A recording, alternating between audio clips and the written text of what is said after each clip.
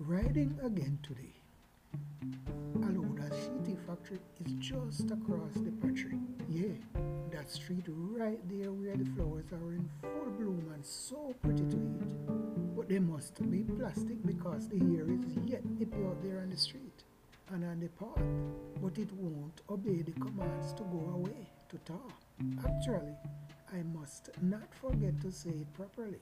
And by the way, that is a shirt factory right there across the Patry Bay. It's surely in need of some repair. That signboard is really ripe and ready for a repair job already in order for it to be steady.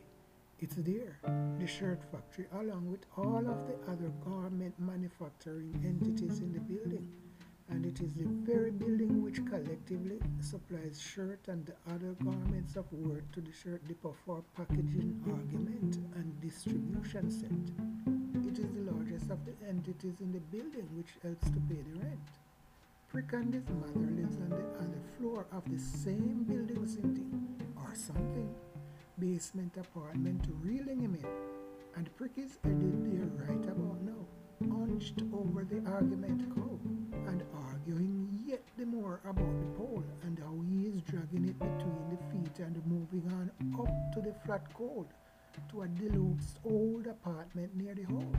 His favorite horse and jockey position from way back when, from way outside of the code, and from in the days of old, even though he himself is not that old to be shaking cold in his soul, but he has been doing it.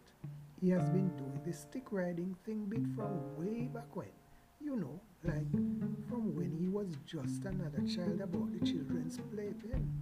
But he's almost alone here in the frigid zone rain and riding again, horseback bear. But he ain't having fun now, no, not like he used to over there.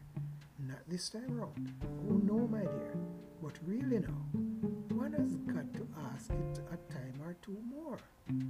What if that thing which you thought that you were seeing wasn't what it was to be, and it wasn't what you were actually seeing? Because it was not what it really be. Kiss me. Kiss me now. Kiss me now, man.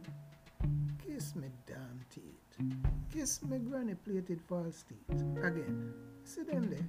Kiss them.